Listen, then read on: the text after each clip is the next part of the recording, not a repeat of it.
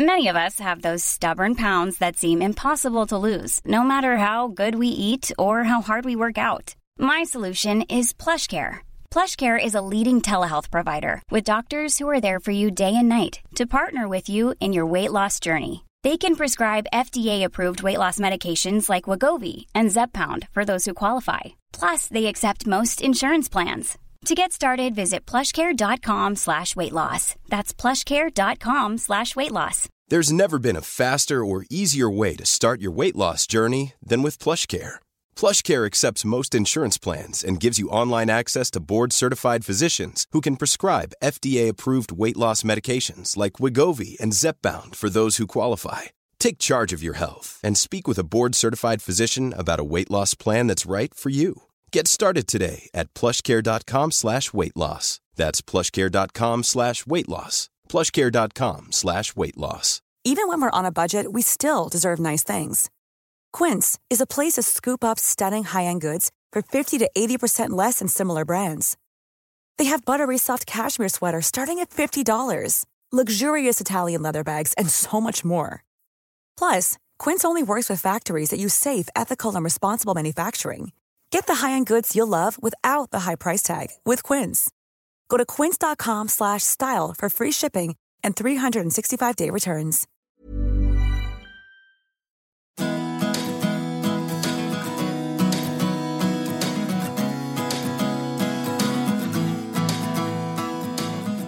Hello and welcome to the Horticulture Week podcast. I'm Rachel Forsyth, Senior Reporter at Horticulture Week, and today I'm joined by Marcus Watson. Marcus was Managing Director of Ground Control for nearly 10 years and as of 2021 became a non-executive director.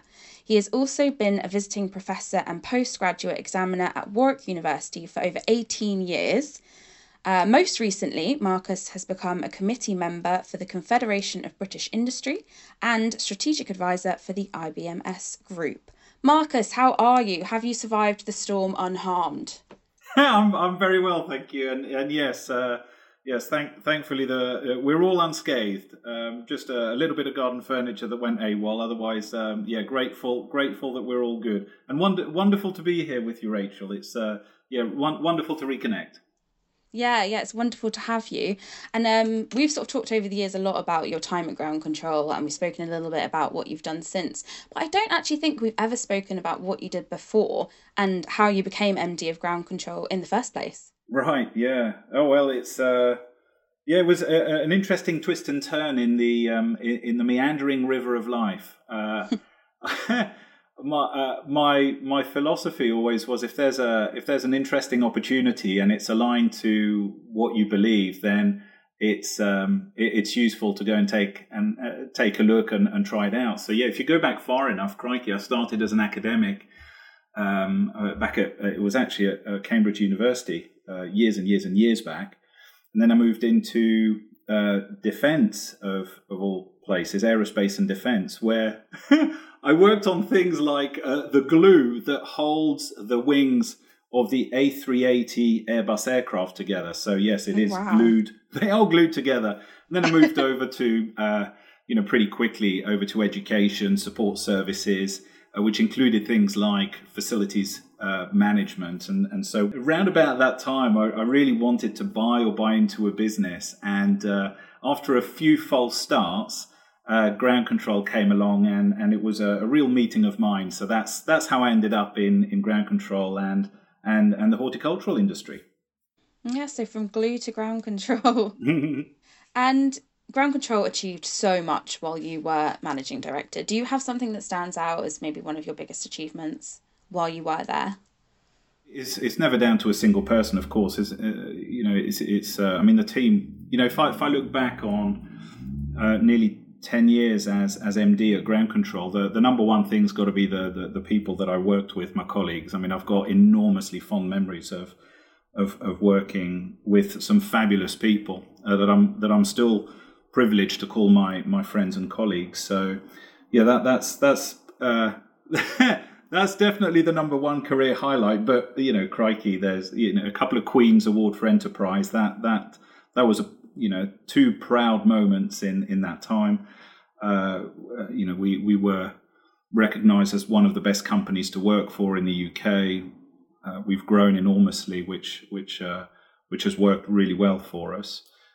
Becoming carbon neutral in 2021, that's a pretty impressive highlight, mostly down to my successor, Jason Knight. What's so interesting there, of course, is that for us, we achieved that milestone 4 years earlier than we expected to, and it kind of opened up our eyes that if you put your mind to it, you can actually achieve these things, even though when you start the journey, you might not know exactly how it's going to unfold and how you're going to achieve that. So that was interesting.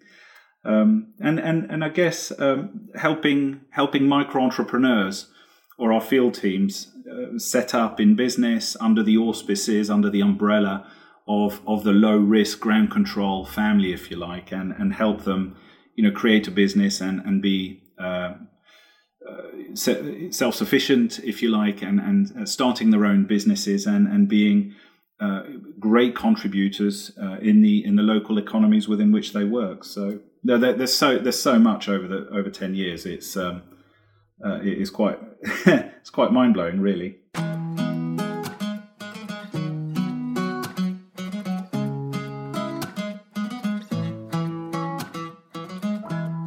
Yeah. I mean, I don't think you even mentioned then that the launch of the Evergreen Fund as well, which was a huge accomplishment for ground control. Like you said, there's so much to talk about, but that's really interesting. Did you want to talk a little bit about that? Yeah. So the Evergreen Fund and actually it wasn't my idea. In fact, it was the brainchild of Kim Morrish, and it came about from the fact that our purpose as a business is that we care for our environment. And associated with that is that really we all believe that business should be a force for good, and that businesses should have a purpose beyond profit, and that it should contribute to society and be sustainable in the way that business operates. And the idea that Kim had for the Evergreen Fund was, well, how can we actually put our money where our mouth is and actually divert and invest some of the profits that we're making into projects and businesses. So this isn't about giving to charity. This is about making an investment in projects and businesses that believe what we believe, that really want to accelerate the transition of the world to a more sustainable and a sustainable economy that doesn't have to mortgage the future of our kids in doing so. And part of the Evergreen Fund is a thing called the Wildfell Centre, which is a 300-acre farm, former farm in Essex, whereby we're using that to demonstrate to whomever, our customers, our communities, how they can go about using the land that they either own or that they occupy to benefit our communities, the environment, to be sustainable and have that wonderful circular economy that perhaps some people find more difficult. People maybe be thinking, well, how do I start this? And so this should be a great exemplar where we can share that best practice with people and help them along their own sustainable journey. Yeah, absolutely. And I mean, achieving carbon neutrality 4 years ahead of schedule is so impressive, and many companies are sort of following in your footsteps now. So it's really important to sort of share the knowledge, I suppose, isn't it? Yeah, and I think on there it was, I mean, obviously there's a huge amount of hard work that went into that, and I don't want to take anything away from my my very hardworking and ingenious colleagues who have made this happen. But when we looked at achieving carbon neutrality by 2020, it's actually March 2021, so it was just under a year ago, we thought, actually, this in the grand scheme of things, this has been easier than we thought it would be. And it really made us think that giving yourself a goal and taking the first step, arguably is perhaps the most important step. Taking it meant that we got there much, much quicker than expected. And now we're hoping that we could reach a net zero as a business by 2025. Now, we're not too sure exactly how we're going to achieve that, but if we pin our aspiration to achieving net zero by 2025, then we're more likely to achieve it. Yeah, absolutely, because you've not stepped away from ground control. Not said goodbye just yet. No, it's like Hotel California. You can check out, but you can never leave, or something like that. No, I'm a non-executive director at Ground Control. I still maintain very close relationships with the guys there. I'm a non-exec, so that's been a challenge in itself, making sure that I support and help and don't interfere. And knowing me as you do, Rachel, you perhaps understand more than most that could be quite difficult for me in the early days, but I've got used to it, I promise. Still very much in ground control in a supportive role, and enjoying every minute of it. Fantastic. And you're helping towards that net zero goal? Yeah, I am. I'm helping I'm banging the drum and I'm championing it, but I'm not actually delivering it. That's certainly down to Jason and his fantastic executive team.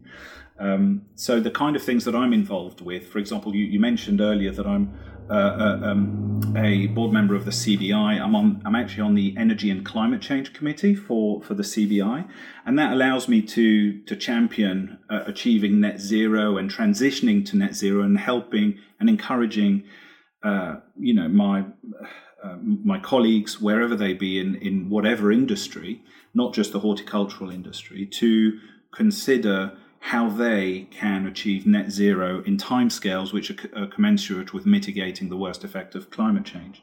So in that way, I'm still very, very much involved in it, but much more so as a champion banging the drum that says, come on, guys, let's not just rest on our laurels now that COP26 is over. Let's make sure that we continue that momentum and that race to the top, and make sure that everybody continues to be enthusiastic about achieving that transition. Yeah, how positive do you feel about everything after COP26? Yeah, so that it's an incredibly important question.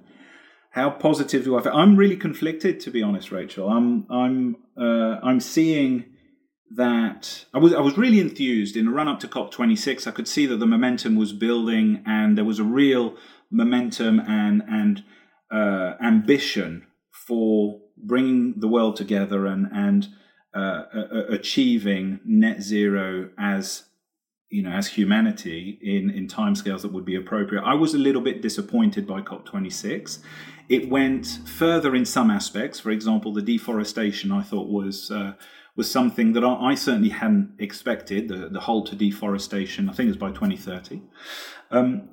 But I wanted more in terms of commitments to stopping emissions of fossil fuels. And since COP26, what I've seen is that momentum that's built up to then has actually slowed down a little bit.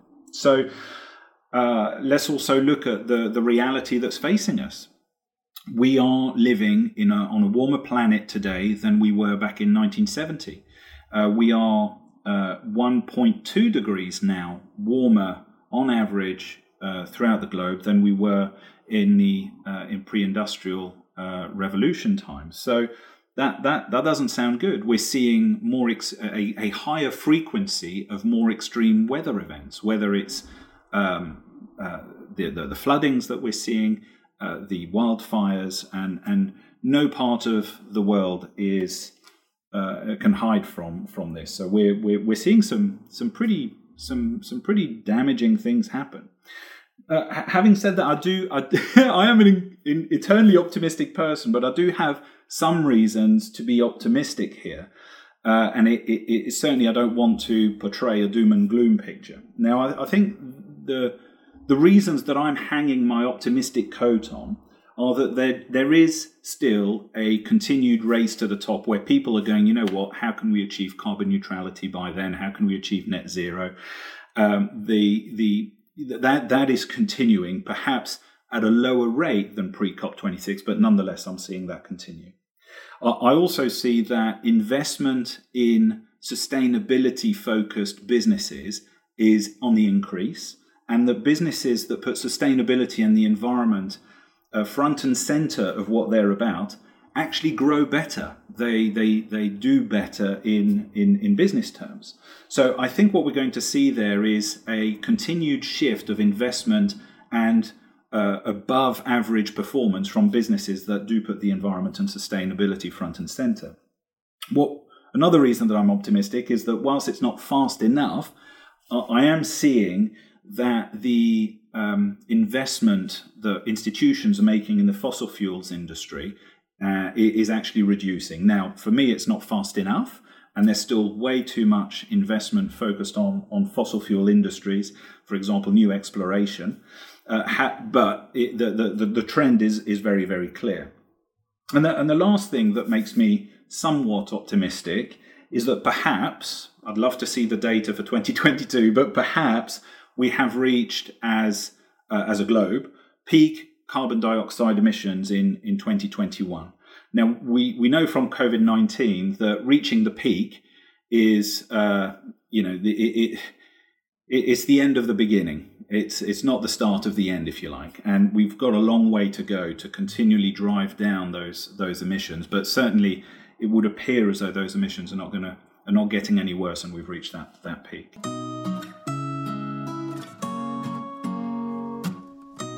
Yeah, it's good to know that you still have some hope. And I think to know you is to know how passionate you are about the environment and climate change.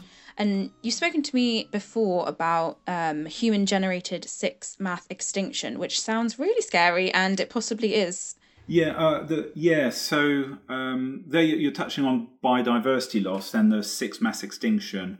And are we at the dawn of this sixth-mass extinction that is at this time human-induced? Now, if you look at some of the data that is emerging, what we have seen is that over the last 300 years or so, there has been an exponential increase in the number of species that have become extinct.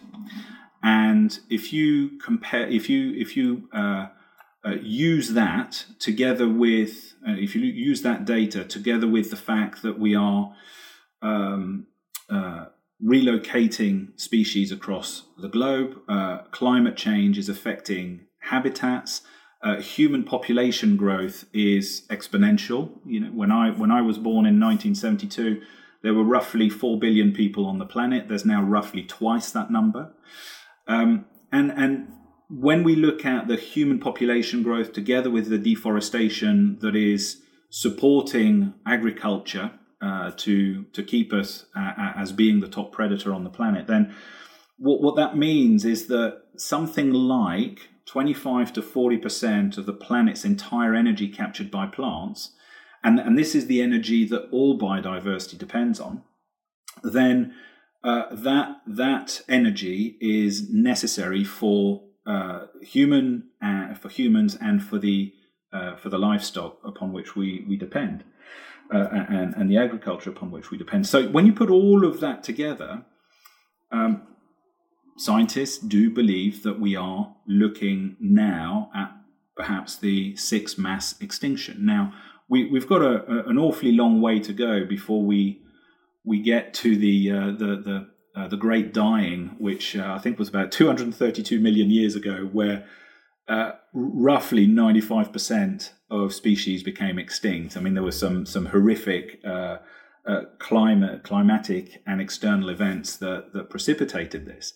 However, what's so concerning about this one is that it's self-inflicted, and of course there are a few billionaires that leave the planet, but they do come back pretty quickly. So it's fair. I believe that it's fair to assume that our planet is a closed system, and therefore that everybody and everything depends on everything else in the system. And we would be foolish to bury our heads in the sand and to not consider that this is a very real crisis that could affect our well-being in the future.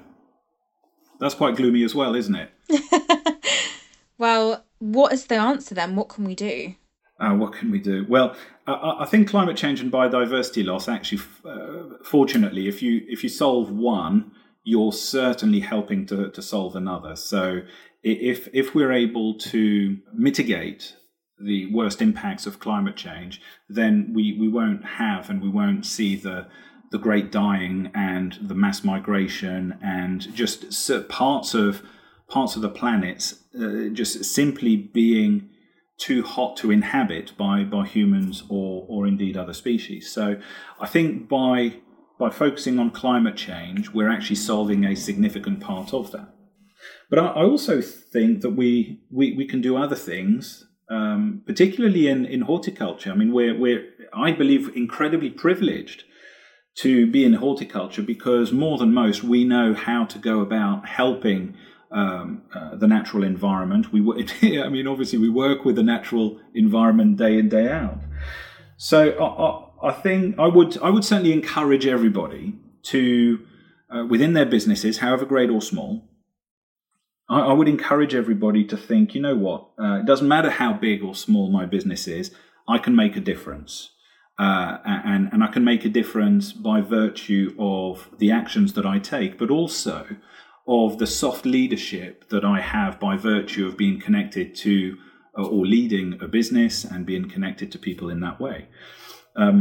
Certainly, I would encourage everybody who cares about the natural world, and I believe that this would be most people interested in horticulture. Then talk about it and make sure that message is heard above perhaps some of the other messages that are taking up the airwaves. Create a plan. Decide. In my business, we will tackle climate change and biodiversity loss. Have a look at the science that's relevant to you and consider what kind of solutions you wish to apply within your own business and indeed your private life that says, well, what kind of natural solutions are applicable to help me enhance biodiversity in the areas that I touch? What kind of technologies can I use? And it can be as simple as, well, what kind of policies and rules am I going to abide by within my own business? And I'm going to advertise to tell everybody, this is what we stand for in this business. And it could be, for example, as simple as we're not going to take internal flights anymore. We're going to shift all of our fleet to electric cars. Whenever we talk to customers about their landscaping requirements, we will always offer them a native plant soft landscaping solution rather than concreting the southeast with hard landscaping. So those are the kind of things that I would encourage people to do. But I would also say, because everything that I'm talking about now is about mitigation, I also think we need to consider, well, what if that mitigation doesn't work? How are we going to adapt? And that could be, it could be as bad as, well, how do we relocate our business premises because we happen to live in a floodplain or an area prone to flood? But it could be also, understanding, what kind of plants are now going to be better able to thrive in a slightly warmer world? Those kind of things. Yeah, definitely. And I think you're right that we're really well placed in this industry to do something. And I don't think we've ever had such an eager and open audience at our fingertips. Yeah, I very much agree with that. And I think also if we're horticultural professionals, then to be at the forefront of doing something about it and being able, importantly, to educate those who want to do something but don't know how to. I think that's incredibly worthwhile, but incredibly fulfilling as well. Absolutely. And I know for you, you really want to make sure that you contribute, even in a small way. And obviously, this work with CBI and IBMS is going to go to that. But what does the future look like? Any more investments on the horizon? Yeah. I mean, going forward, I'll continue my work as a support in ground control. I wish to continue to invest in businesses that put sustainability or social, giving something back to society at the center of what they do. So that's really interesting for me, and I'll be continuing to champion sustainability and business as a force for good with a CBI. That's really important to me. But I'll also be looking to buy into a business that does have a purpose beyond profit and that contributes to society. So and I'm working on that in the background. It'll take as long as it takes to find the right home for me in buying into such a business. You know me, I like to get my sleeves rolled up and stuck in, so I'm looking forward to that. Yeah, absolutely. Well, thank you so much for chatting to us. As an end question, we always ask our guests what plant they would take to a desert island. So what plant would you like to be stranded with, Marcus? Well, hopefully it won't be a desert island, and there'll actually be some life and plant life there, and it'll be a thriving island. No, what I would take to an island, a desert island, would be whatever's native. Whatever's native. Let's not bring a problem to an island which might have its own ecosystem that we don't want to disturb. There you go. Yeah, right plant, right place. Right plant, right place. Absolutely. Perfect. Well, thank you to Marcus. I'm Rachel Forsyth, and this has been the Horticulture Week podcast. Make sure you never miss one. Subscribe or follow Horticulture Week podcasts via Apple Podcasts, Spotify, Google Podcasts, or your preferred podcast platform. If you are interested in producing a podcast with Horticulture Week, email us at hortweek@haymarket.com. Thank you again to Marcus, and goodbye for now.